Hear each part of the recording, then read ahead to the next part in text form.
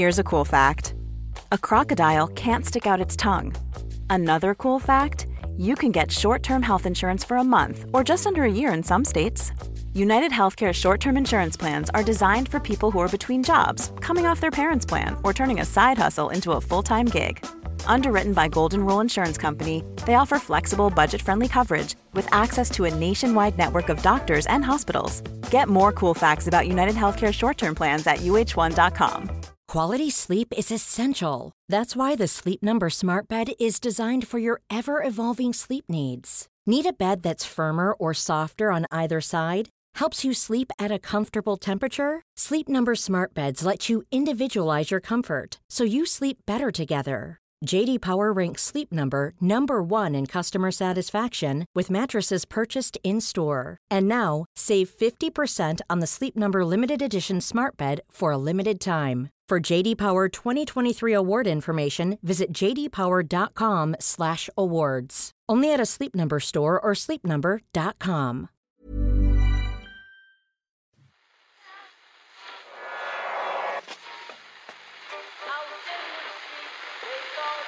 What is that? That's the second time it's gone off. They never go home, they never go home, they never go home, those boys.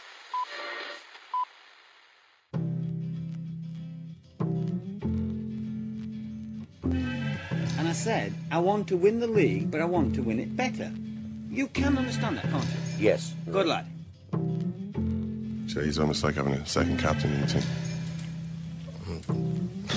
Second captain, first captain, whatever. It's the Irish Times Second Captains podcast. I'm Matt David, Kieran Murphy. Hello there, Owen. And Ken Early. Hi, Owen, how are you? Are all here and all very excited about Andy Lee's world title defence in Brooklyn this Saturday night, the early hours of Sunday morning. Andy and his opponent Peter Quillen had the honour of ringing the bell at the New York Stock Exchange this week. Just looking at a few of the photos, a few of the shots here. A couple of things I've noticed. Firstly, Andy's the worst boxer I've ever seen for trying to be really mean and angry in the traditional boxer stare down. I know, Andy, that you're one of the sport's great gentlemen and you respect the man you're going to be into the ring with, but, you know, work with us here a little. These two straight up don't like each other, remember? You can quite clearly see these guys get on actually really well. Yeah. and he's sort of smiling in the shots where he's supposed to be staring at. Secondly, official boxing statistics can sometimes be misleading. As Andy points out himself on his Twitter feed, a supposed 1-inch height difference above a photo of him towering over tiny little Peter Quillen, a much squatter individual. Yeah, well, they're saying it's 1 inch. It looks closer to 4 inches at least, doesn't it? Is 4 inches that? No, I think 4 inches. I don't know if it's 4 inches. Well, it depends. There are different shots. There's a thing, Murph, called perspective. Perspective, I think you might call it. Yeah, we can have a little chat about it off air. But there are different photos indicating different height differences. But I would say we're looking at least 2 or 3 inches. I'm thinking probably Kid Chocolate might have had a thought in his head. Maybe today, if ever there was a day for Cuban heels, today could be that day. It is a huge fight obviously for Andy, but even in the US, it's one of the first ones back on NBC. On NBC TV, terrestrial, the upwards of Dave Hannigan was writing in the Irish Times today, possibly over 3 million people watching live radio as well. He's up against an undefeated contender, so it's all a bit old school, which I quite like. Funny enough, over here, I haven't got the sense there's been a huge amount of media coverage. Well, there hasn't been a huge amount of media coverage. Bits and pieces here and there, which is maybe just says something about how boxing is viewed now by mainstream media, I guess. I don't know what it says. Yeah, I mean, he's such a compelling sportsman. The way he won the world title was so amazing, and he straight up, first up, fight up, he's defending it against an undefeated fighter. You just think would create a little more in the way. And, you know, I mean, it may have something to do with the fact that, I mean, I remember watching that fight, but that it's on... It's hard to watch. It's on a channel that nobody has. It's on Box Nation. And that fight was on in the middle of the night. I mean, I have a vague memory of it being about 3:30 or 4 in the morning. Oh, that one was 4:30. Yeah. This one should be a good bit earlier than that. Yeah, it's the second last fight. But you know that. I mean, I think that's one big reason maybe why but Katie Taylor, you don't necessarily see all of Katie Taylor's fights. Nobody saw Katie Taylor's fight, but everyone. I mean, it was reported that Katie Taylor had won a World Championships medal, but like nobody saw the fight. Well, it was on about 5:30 in the morning or something like that on TG Car. Yeah. And RT would stream those fights as well. But it's a similar, and yet Katie obviously does get a lot of coverage. I'm not trying to equate the two in terms of... Yeah, and I think for those of us who will be watching, and apparently from 1:30 a.m. Saturday night, Sunday morning, it will very quickly become clear the size of the sporting occasion that Andy Lee is actually taking part in on Saturday night. You're talking about 18,000 people in the Barclays Centre, which is where the Brooklyn Nets play their home games, like an absolutely amazing arena. And he's the champ. He's the guy that's defending the belt that's up for grabs. So I mean, it's huge. It's absolutely huge. And certainly, kind of last weekend, you're talking about the countdown to the fight, 6 days from the fight, and there was really very little coverage of Andy in the Sunday papers. I think it's picking up a little bit as we get closer to the weekend, and that's brilliant. But how much effect it has on Andy Lee? I mean, I think there was zero effect on his approach to the fight. It's, but I mean, Andy Lee can't do anything about that. Andy can't do anything about that. All he can do is continue to win fights in unbelievably dramatic circumstances and defend his world title belt, and it will all come. We'll chat to Andy's promoter Lou DiBella on today's podcast, and we're talking US Masters, which was already exciting a lot of people before this happened. And here's Jack at number 4. It's a 130-yard par 3 across the water. Really a good golf hole. What a beautiful play. Come on, Jack. Yes.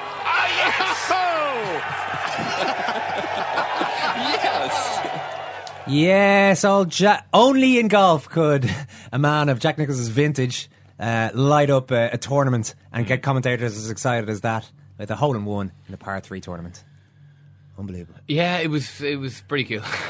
it was pretty cool. A lot of men of Jack Nicklaus's vintage very excited about it, as well as Jack Nicklaus. The Nicklaus roar. Yeah, across Augusta, all those 400 acres. Nice story from Shane Lowry's column today. Would you like to hear it, Ken? Oh, go on. It was quite a touching column in terms of it's his first time in Augusta, and just in terms of his own experience of it, he's absolutely blown away and all those kind of things. But he's there chipping away. I think he was taking a few bunker shots with Padraig Harrington, who was standing around. They have been chatting. He's there hitting the bunker shots. Turns around, there's Tiger Woods just chatting to Padraig Harrington, watching Shane Lowry take shots. He thought, that's pretty cool.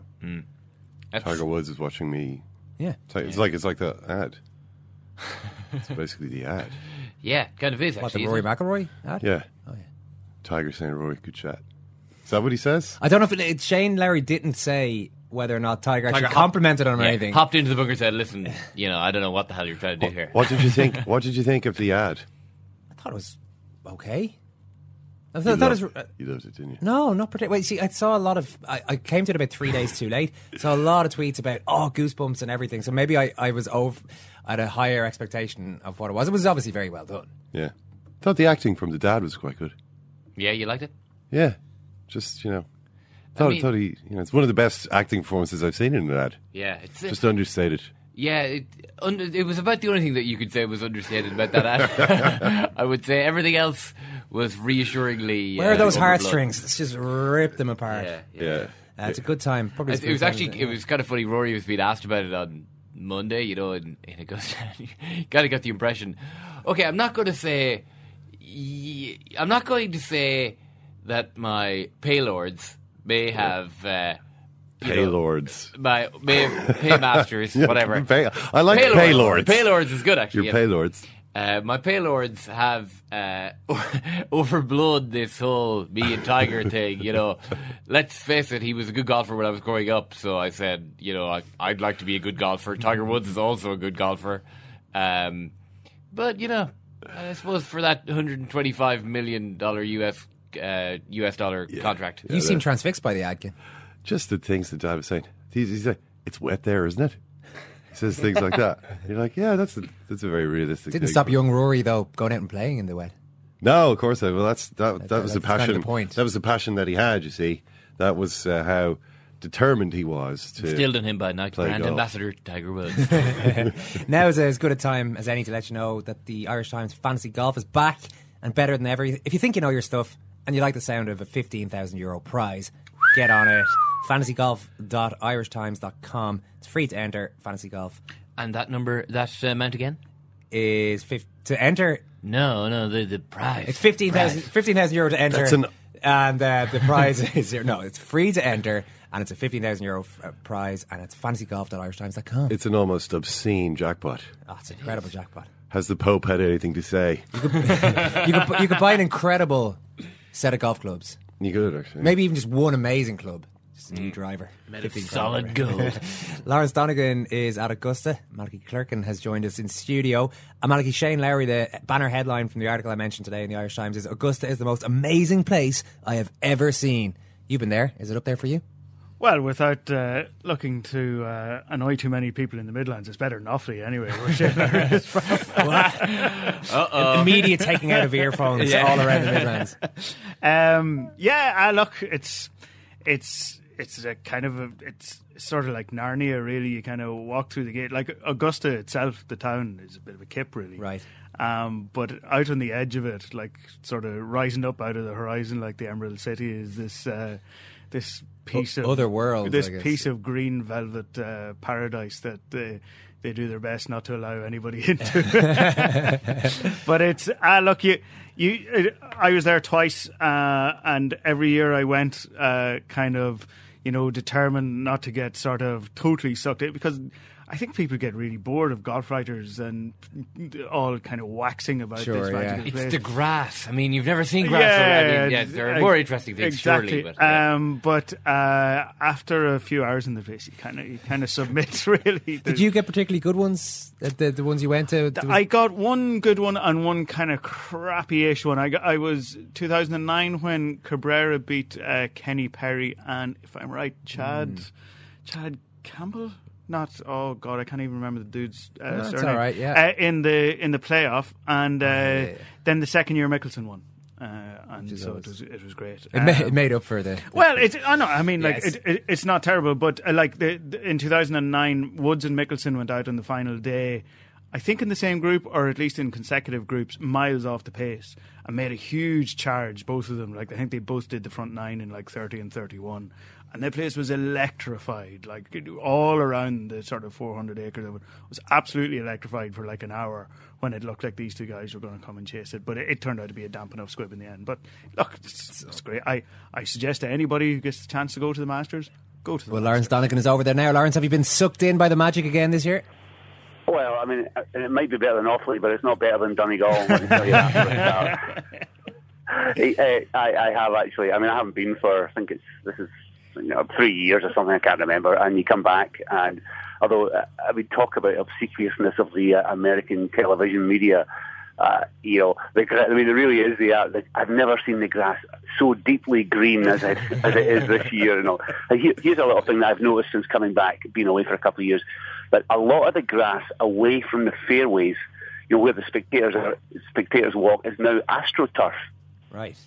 So it's slightly fakish, but it's a great spot actually. It's a great golf course actually, believe it or not, and it's really good to be back. Again, you come here every year, or every year you come here and you think, oh God, this is going to be amazing. But I mean, the fact that the level of, oh my God, this is going to be amazing, is cranked up to 11. Obviously with the Rory stuff, but I mean, once again, Tiger. His ability to fascinate is limitless. Everybody. I mean, today he'll be out. I think he's in the last group out today or something. That's what everybody's waiting for. That's once again, he's the story. Will he completely humiliate himself? But you could actually make the case that his career's on the line over the next 2 days. If he comes out and shoots 280s, then I think we can say adios, Tiger Woods. As a force at this kind of level. It's going to be absolutely brilliant. I don't know about you, Lawrence, but Tiger's press conference display on Tuesday was all singing, all dancing, all laughing. He's turned me right around on the guy. Has he turned you around? No, of course not. I tell you, he's got. He might not have a new golf game, but he's certainly got new PR people. That's for sure. It's all the kind of iPod stuff and the iPod stuff and what was the iPod stuff? He's being asked what's on his iPod. This kind of stuff. Well, he was on the. Actually, this is quite a quick note. Sorry, not to bore you, but 2 or 3 years ago, Poulter turned up and he had his iPod buds in, on the putting green, and they came and tapped him on the shoulder and told him to get him out. This is not allowed at Augusta National. And lo and behold, Tiger turns up on Monday straight onto the chipping green with his earbuds in, and he's dancing away or whatever, and they just leave him. So the next day, Poulter wheels up with the biggest, brightest pair of headphones you've ever seen in your life. So good on Poulter. So there's all that stuff. He wheels out the kids for the par 3 kind of. I mean, it's almost the anti-Tiger, and there's a real push on. I think behind the scenes, his agents and all that are pushing this. Oh, he's a changed man and all that. I'm sorry, I was here for the famous press conference after the scandal in 2010, and I'm not buying it. Let's see. You can't hide who you are. So let's see how long it lasts. Let me see. Yeah, sorry, I'm a bit cynical, and that sounds terrible, but I really am. But do you know what? I'd love to see him come back as a golfer. I mean, I just think the place misses him. At his best, he's compelling.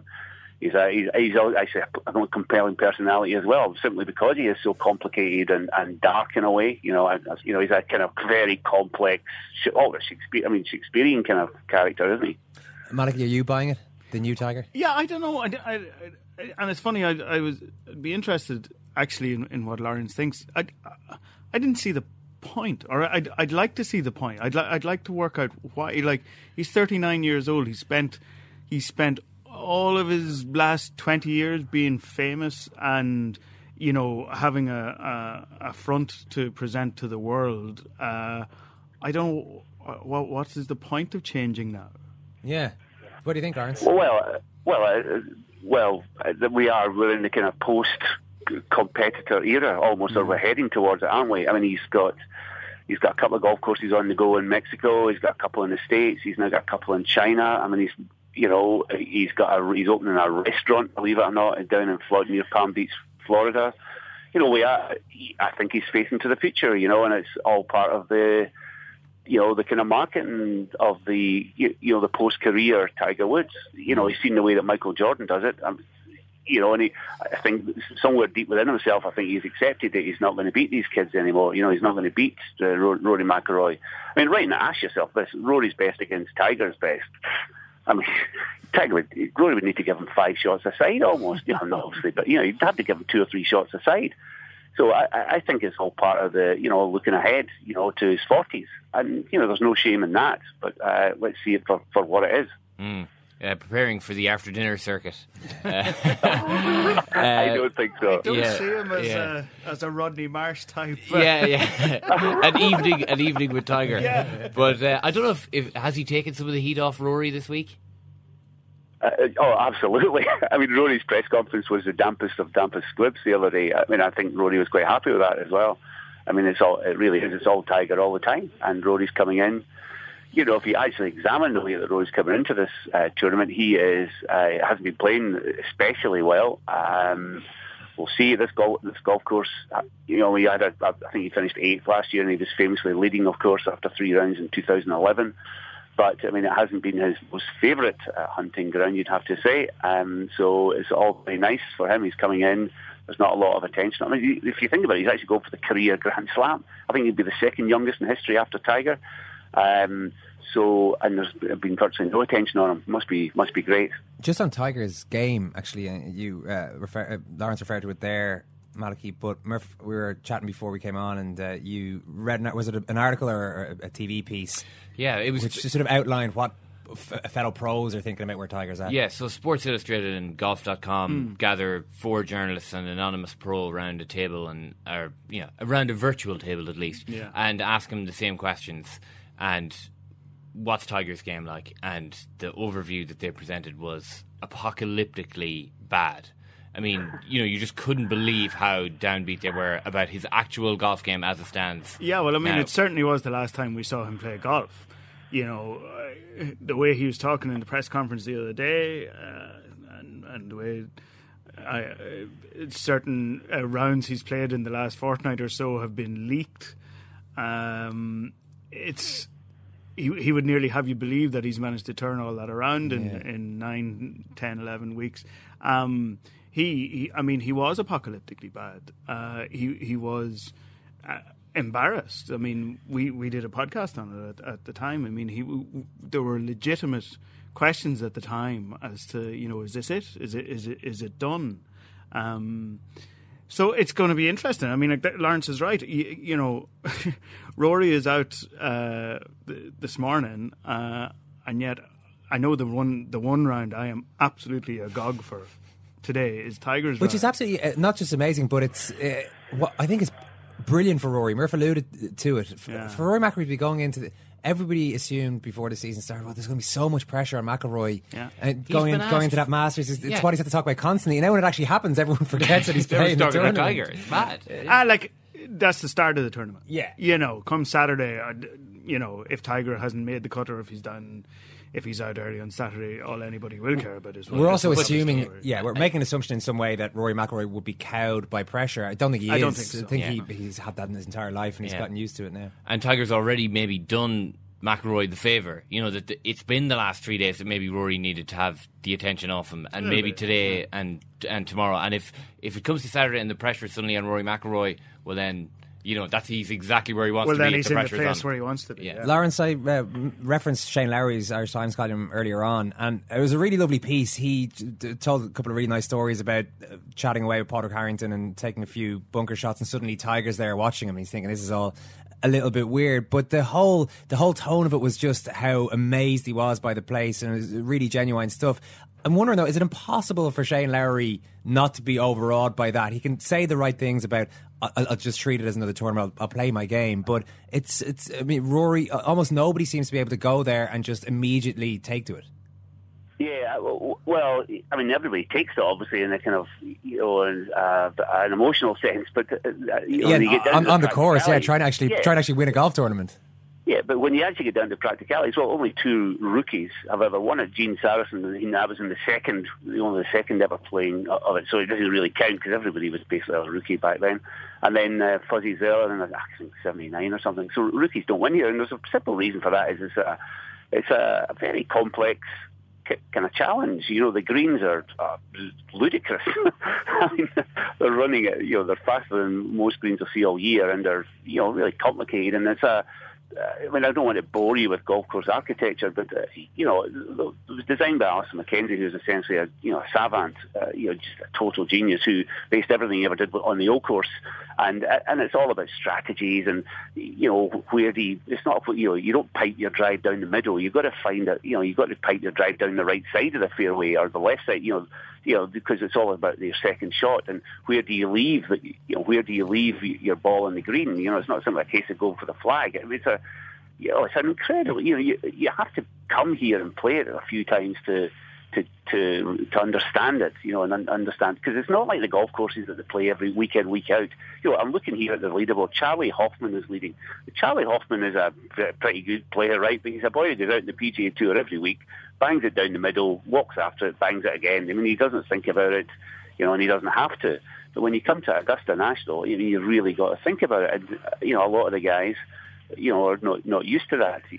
So Shane Lowry's a fantastic player. But by the way, you're dead right. That is a brilliant call. He's brilliant. It's a great. Him and Philip Reid did that. The Times do a great job on it. But he'll be like anybody else who's come here for the first time. He won't understand the nuances of it. And it used to be when it came here, you weren't allowed to have your own caddy, so you get one of the caddies out the shack. The guys who are here week in, week out. But now you're coming here with your caddy just off the plane. You're not getting that local knowledge from the caddy, the Augusta National caddy. So the pair of you are out there, you're like you're adrift in an ocean, in a little boat. So it's hard. But I would expect Lowry to do, because he's quite he's a field player, and there's just something about him that I really love as a golfer, and he might do decently enough. I mean, he'll do better than a lot of the rookies that come here, I would imagine. Apart from anything else, he's a great player. Yeah, and I guess he doesn't have to, if we're talking about pressure, he doesn't really have any going to his first Masters. I mean, he might put some on himself, but he's great to play. The Masters is the way it's set up as well is that there are certain points in the course where people sit for the day, down around the 16th, around the sort of 12th tee and all that. But Shane will, I would say, if his round lasts 4 hours, I would say 2.5 to 3 of it, there'll be his family watching. And the family of the people that he's playing alongside. You know, they follow Tiger, they follow Mickelson, they follow Rory, and they'll sit at their certain points around the course. So, you know, he'd be sort of taken in. He's staying in a house with 8 people, I think, over there. He's brought a pretty decent contingent. That's just the immediate friends and family there. Everyone does say you have to put well at Augusta to win and read those greens, obviously, but in the last 10 years there's been more of a correlation between long tour drivers and winners at Augusta. And I know this, Malachy, because I stole that statistic from your Twitter feed. Well, I stole it from the Racing Post yesterday. I thought this is Hollywood, but Dave Allen, you're stealing my bit. I thought it was a really interesting stat, and basically the thinking behind it is that yes, you have to be a good putter to win, but the greens, as Lawrence pointed out there, the greens are so fast, and you have to be in the putt from the right spot in them, that almost nobody masters them. You know, nobody are not to a great enough extent to separate themselves from the field. Whereas, if you're Bubba Watson and you can hit a 365 slice around the corner on the 13th, you're left with a sand wedge to the green on a par 5. That is what separates you from the rest, and that is one of the reasons that, like, I really think that it's almost a dereliction of Rory McIlroy's duty that he hasn't done better here before, particularly on the par 5s. Like I heard him say earlier in the week that he was level par in the par 5s last year, and Bubba was 8 under, and he beat him by 8 strokes. Like, it's actually unacceptable for McIlroy to be level par around the par 5s at Augusta. I was looking through his scorecards from the times that he's played there. I think he's only ever had 2 eagles in his 7 years there. And this is, you know, on the 15th, on the 13th, and on the 2nd sometimes, he's hitting very short into the green. So, you know, he's got to be better at that.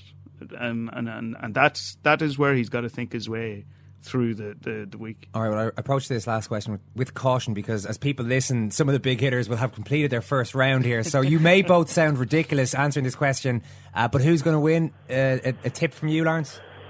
I'm going to say Jason Day. There you go. He's done well here in the past. He hits it far. He's pretty confident, and he's won this year already in the PG Tour, and he's well prepared. There's your guy. Malachy? I'm going to say Rory. Rory to win? Yeah, Rory to let it rain. But yeah, I'm going to say Rory. I'm going to throw Shane Lowry in there for the greatest sports story of the year. That would be a pretty good sports story. I'll give you that. Malachy, great stuff. Thanks so much. Lawrence, enjoy Augusta. Thanks a million. No worries. Yeah, thanks, mate. All the best. Take care. The training pitch is a disgrace. And somebody's got to hold a hand up and say, it's like training on a car park. No regrets about it, you know. As soon as you ask me a question, I'm going to give you an answer. Who? John Delaney? He could have phoned me, of course he could have. Try my hotel room. Yeah, you can laugh. I was the World Cup. As an ex-player, and as an Irishman, and I'm an Irishman, born and reared there, then I felt I was entitled to give my opinion. Swinging in the backyard, pull up in your fast car, whistling my name. Whose phone is that? That's the second time it's gone off. Open up a beer and you say get over here and play a video game. Why did you turn it off? I say you put on silent. You're just going to let it ring. Kiss, but it's very perfect. All right, that's good manners. Play a video game. If that was my team, I'd go into the dressing room and I wouldn't even mention the handball. I'd just say, why didn't someone put their head in it? France were there for the taking, and Ireland never grabbed it. Usual stuff. Afraid of that next step. Mentally not strong enough. They can complain all they want, and all these players, they can complain all they want. It's not going to change. France are going to the World Cup. Get over it. I must say, I really like that Ian Poulter story. Socking it to him. Yeah. Nice work, Ian. Come on, Augusta. Now, there's probably a lot worse things you could pick out, and we have done pieces in the past. I don't want to be just totally glorifying everything that goes on at from the good men at Augusta National. Yeah. But we have done critical pieces in the past. And there are things you can criticise probably easier than that one little rule. But just let Ian Poulter wear his headphones the first time, listen to some music. Well, I think, and you can be sure as well that that's not written down anywhere. That's not a rule. That's just like two guys in green jackets thinking, actually, wait, that's not right. what if a patron comes up to Ian Poulter and asks him for an autograph? He wouldn't be able to hear him. What was his iPhone earphone saying? So we can't have this. So, I think that's a little finicky. Do you like Poulter's stance again? Yeah, I think I think it's important for people to stand up for themselves, Alan, at all times. No, I mean his golf stance. What about his... is he addressing the ball in the correct fashion? Actually, we don't have time, Ken. We don't have time. I'll ask you off air. We had Padraig Harrington on TV last yeare, and he was saying that he was going to watch that tournament and learn and be back this year. It's he's been as good as his word, so you would hope that... People came up to me after that TV show, and it's like, God, Harrington, he's talking about how he's going to be back. Like he was delusional. He's talking about how he's going to be back there next year, Well, that's him, though. Isn't it, I suppose? He'll probably go trying to fix that swing again. Yeah, and here we are exactly, 366 days after that interview, and all you can say is that man is a bit of a legend to be back in Augusta this year. Fair play. Irish Times Second Captain's Football podcast is out now. They have asked for that, really. Yeah, you can laugh. It was the World Cup. I'm a little bit of an idealist, but having said that, I want to be like me. Well, you don't know what you're talking about. What did you know? I'd like to stay alive for 6 days. I'm going to leave it there. I'd say it to your face, not say it to you now. Come down Swansfield and we'll see them, won't we? What you doing down here, you shawny man? Owen, the Manchester Derby's this weekend, so we're going to talk a bit about that with John Byrne, the history of that fixture, and it's the tone, the texture of the fixture. Because as you said yourself, Owen, it's difficult sometimes to think of new things to say about Manchester City. That was off air, Ken, but I'm prepared to put my theory on air. Yeah. The conversation about Manchester City has been the same for the last 4 years, on and off, bar the successful years. Mm-hmm. Very well paid players, not great manager, patchy results. See you next season. Yeah. It's hard to find new things to say. But maybe we're going to try. We're going to try and do that. Well, we tried to do that. We have tried to do it. Hopefully, we've succeeded. But we'll let our listeners decide. And we also had Richie Sadler in to talk to us a little bit about, a few different things. More the other end of the table. Richie thinks that it would be insane if Tim Sherwood were to emerge from this season with more credit than Sean Dyche. But you'll have to listen to find out why. Richie also brought us in some lovely Oreo cakes, Ken. And I see you half-eaten one in front of you now. It's taking you all day just to get through a half of the cake? Well, I only started eating it about 10 minutes ago. Then we had to start recording. So, Murph, you've gotten through?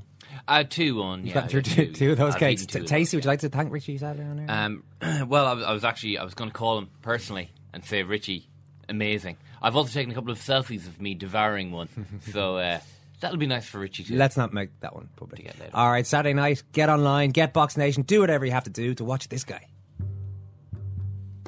1, 2, 3, 4, 5, 6, 7, 8, 9, 10, 11, 12, 13, 14, 15, 16, 17 unanswered punches. 15 of them really hurt. All the Irish, everyone in the house are hurting. I heard all the cheers, and he got me through that fight. Matt Carbo was giving me a nightmare, and I found it really hard in there. But anyway, listen, I'm a middleweight fighter. I'm a champion now. I want to defend my belt in Ireland, and I'll fight the best in the world. Congratulations, Andy. Up the Irish. Hard left hand. There's that Andy in the right hook. That's right hook. There's that Jordan in my right hook. He caught his shoulder. He's not okay. Kenny Gale stops the fight. You know why? Too many unanswered punches. Andy Lee is a brand new WBO middleweight champion of the world. How about that for all of my friends watching in Ireland? The winner by TKO victory, and now the WBO middleweight champion of the world, Irish Andy Lee. Yeah, Andy Lee defends that world middleweight title against the undefeated Peter Quillen in the early hours of Sunday morning in Brooklyn. Lou DiBella is Andy's promoter and joins us now. I'm glad to say, Lou, good to have you on the show. There's a huge crowd. They're going to be in Brooklyn for this one. It's on NBC TV, nationally on terrestrial TV. Is this a big night for Andy Lee? The biggest night for Andy. I mean, he's already achieved a world championship. He's achieved that dream. But this is a huge, huge fight on the biggest possible stage against an undefeated opponent who's a former champion himself, Peter Quillen, and this is a fight that could catapult Andy to superstar status, and honestly to the kind of money that could take care of his family for years to come. So it's a very, very important night for Andy Lee. I'm sure you had a lot of conversations with him around the time he won the world title about what the next step was. When we chatted to him, he accepted there's a risk factor attached to this, that he's fighting against an unbeaten guy. He's defending champion, but he's the outsider according to the bookmakers. Yet I think the rewards you talk about there, he seems to feel that they're too great to turn down, that he has to go for this now at this time of his life. Well, I think he made exactly the right decision, and I agree with him. I mean, this is an opportunity of a lifetime, and the kind of opportunity that every athlete wants. The opportunity to fight the best on the biggest stage for the most money available, and to be able to achieve superstar status in one night. So, and also boxing's a very unforgiving business, and honestly, every fighter has to look at the biggest opportunity right in front of them and take advantage of that opportunity, because there are so many things that can happen. An injury in the ring, a bad decision, one punch can change the outcome of a fight. There are so many things that can happen that you need to take the opportunities when they're presented to you. And Andy's a great champion. I mean, Andy understands that this is a business and a sport that requires a champion to take the biggest challenge in front of him, and go after that, the gold ring. And that's what Andy's doing on Saturday night. Quillen is obviously a hometown guy in Brooklyn. He spent a lot of his years there. That's difficult for some fighters to go into. Andy Lee is going into the bear pit in some ways, but I guess he's had the experience. He fought Chavez in front of a lot of hometown fans there. So, and he's this isn't a bear pit like that. This isn't like going to Texas or Mexico to fight Chavez. I mean, this is a city where Andy lived for a couple of years, where he's very well liked. This is a city with a huge Irish population, as you know. I mean, and the Irish fans, there will be fans there to support Andy. Peter is local, but has fought a lot of his fights in recent years outside of New York. I don't see this really as being thrown into the pit. Sure. And honestly, there are pressures that go on a fighter when he's fighting in his hometown. Everyone's bothering him for tickets. There's a lot of distractions when you're fighting close to home. Your family and Peter recently had a child. Your family's right around you. Around fight week. It's a double-edged sword. It cuts both ways. Also, Andy's a very mature, very, very grounded. He's not a guy that's going to get rattled by that. But I honestly think that Saturday night will be just fine in Brooklyn. It has struck us, speaking to Andy, we had him in studio a couple of months ago, that he has a confidence in himself now. I don't know if it's from Adam Booth training him, what it is exactly, but he knows that if he's in the trenches, he can take guys out, and he's had to do that because he's been behind in fights, for example, against Matt Korobov. Is that something you get the sense from him as well, that he feels that he's got the ammunition, he's got the mentality now that he can stick in there? There's no question. Yeah, there's no question. There's no question that this is a more confident. This is this Andy Lee's really come into his own, and I think that Adams and he have clicked. And Adam and he have a very good working relationship, good relationship in general. Adam's a good trainer, and I think Adam's done really, really big things for him. But I think some of it is just, he pulled victory from the jaws of defeat with a thunderous punch against John Jackson. And, had he lost that fight, his career would have been in real trouble. But he pulled that fight out from inside of himself and knocked John Jackson out in the most dramatic fashion possible. Because of that, I was able to, we were able to get him a shot at a world title. And then he fought Korobov, and I thought the fight was pretty close when the knockout occurred, but the judges had Korobov clearly ahead. And Andy, asserted himself and took Korobov out in style with a great knockout in that fight and won a world title. And then, all the love and the accolades he's received at home in Ireland and in Limerick, I think it's made a huge difference in his mentality. This is a very, very, very confident, secure Andy Lee. I think he's stronger physically than he's ever been, and I think he's stronger mentally than he's ever been. So I'm confident going into Saturday night. Adam Boone's confident. I think we're both confident because Andy's so confident. Yeah, most importantly, that's the question. And a last one for you, Lou. We did see, as a promoter, it's impossible to play Andy up as the bad guy. We've seen, even in stare-down shots, he's too nice to ever be the sort of bad guy. And I presume he's not in that frame of mind this week, even though in the ring, of course, he will be. What sort of mood is he in at the moment? All business. He's carrying himself with confidence, and he's doing all the stuff he's supposed to do fight week for the promotion. But he's carrying himself with confidence, and he's not intimidated to be here. He knows he's the champion. He believes he's the champion. The one thing about this fight, there isn't a bad guy in the fight anyway. I mean, Peter Quillen's a pretty nice guy, and they have respect for one another. That respect's going to be out the window when they walk into the ring. But, you mentioned the point that no one really dislikes Andy and no one's ever viewed Andy as the bad guy. There's not going to be a vocal crowd opposing Andy Lee. So if this is a great fight or Andy takes control of the fight, the crowd's going to be supporting the action. They're not going to be booing Andy. So I don't think he's got to worry about anything but his own performance. And the only place he has to be is inside of his own head and inside of Peter Quillen's head and just worry about taking care of business. And I believe he's going to take care of business. All right. I think this is the best Andy Lee that anyone has seen. The Andy Lee that coming out of the Korobov fight. I think we're going to see the best of Andy Lee. Okay, let's hope so. Lou, enjoy the fight. Thank you. Thank you. Bye-bye. I say I'm 1,000,000%. That is better than 100%. I confine giants at the stadium in Paris. Lex Luger, we got a date with Destiny right now. Yeah. I'm quite interested in that, and Lou was quite clear there a couple of times that he doesn't see it as a hometown fight for Peter Quillen, despite it being his adopted hometown. There are enough swing voters that Andy can Rocky IV style. I was trying to avoid the mention of Rocky IV while talking about boxing for the first time ever. Trying to avoid gone doing an it. entire half hour talking about boxing without mentioning Rocky IV.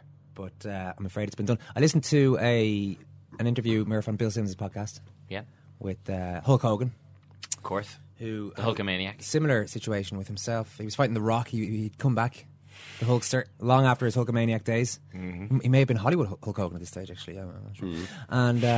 And he was fighting The Rock. Of course, he was the preeminent wrestler at that stage. I mean, ridiculous. Surely The Rock was going to take care of him. Yeah, within 10 seconds, really. Just knock the guy flat out and pin him. Bang. But that's not reckoning on the Hulkster's incredible strength and strength of character. So they start fighting, and originally everybody was supporting The Rock. I think the Hulkster come back as a bad guy. Everyone's supporting The Rock. Then suddenly the old guy gets on top. Everyone starts supporting Hogan. But he said that himself and The Rock realised in the ring that the crowd had gone too far the other way. It wasn't supposed to happen like that. So they kind of did a little bit of a mental dance with each other, put on a few moves, got them back on the Rock side to a certain extent, and then just battle it out to the death. It's Hulk Hogan's favourite match, Murph, even ahead of his fight against Andre the Giant. Well, I was going to say, what about WrestleMania the one against 3? WrestleMania 3. Yeah. I was just going to say. You look confused, Ken. What do you want to know about wrestling? I really am confused. I just don't understand. No idea what I'm talking about? I just do not understand anything that you've just said. I mean, why? Ken, I mean, he's talking about the ebb and flow of psychic energy in WrestleMania 3. I mean, I think that's quite... It ebbed, flowed. I just don't know why. It swung one way, then the other, Ken. That's sport for you, though. It's not, though, really, is it? That's a television programme for you. Well, hang on. No. If you want to explore this further, Ken, you're going to tell me that wrestling's not a sport, right? That these guys don't get hurt in there. Well, I'll tell you, Hulk Hogan, in a recent interview that I heard on Bill Simmons' podcast, said that when he first came up, he thought, "I'm the man here. I'm going to be amazing." You know, Andre the Giant was like, "Hang on, I don't like this." Well, Andre the Giant was like some kind of a communist. I mean, what Andre? Come on, was he even an American? Hulk Hogan wasn't. He was from France originally. Hulk Hogan. No, Armenia. Was his song not I'm a Real American? He was from France. No, wait. Sorry, Armenia to be specific. Yeah. So, I mean, the Soviet Union. So, Hulk Hogan stood against that. No, they didn't really play it that way. You're thinking of, they did actually have a character for the the communists versus the sort of capitalist societies. Can't remember that one. But no, can I finish my story, please? Oh yeah, go on. Hulk Hogan was the big shot, big brash young kid. Andre the Giant thought, 37 years old. Andre the Giant thought, I don't like this young guy coming up thinking he's the next big thing, right? So I'm going to lay a bit of hurt on him.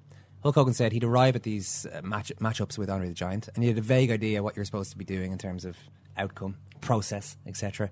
But Andre the Giant, his big move, Andre, was to sit on his opponents, right? He was about 650 pounds. So what? Yeah.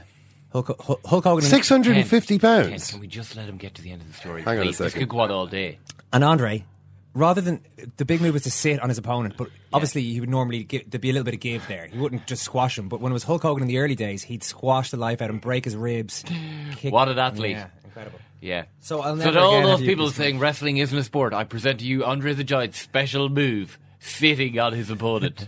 Yes, well, listen, to all of your wrestling buddies out there, I'm sure they really enjoyed that story, but, you know. You reckon? 650 pounds. I'm unsure about that, Owen. That's a 300 kilo man. I'm gonna go Wikipedia this now. I'll get back to you about this. Let's get back to the boxing, Murph. Andy is on Twitter today. He's in good form. He is indeed. Give us his latest tweet, please. We well- just need him to confirm at this point that he's good to go. Yeah, but he's showed up and all the rest. But he was replying to Martin Murray and a fellow middleweight. Thank you for all the messages and the support. I'm in good spirits and eager to fight. 2 days to go. We're all behind you, Andy. We cannot wait for this fight. All right, the football podcast is out now. Richie Sadler was in, and we're also talking about the Manchester Derby. Quick reminder about the Irish Times Fantasy Golf. There's a great prize up for grabs there, and if you just want to go to fantasygolf.irishtimes.com, you can have a look and enter for free. Thanks very much, Kieran.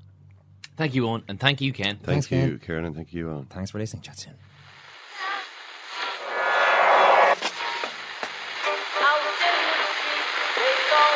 What is that? That's the second time it's gone off. They never go home, those boys.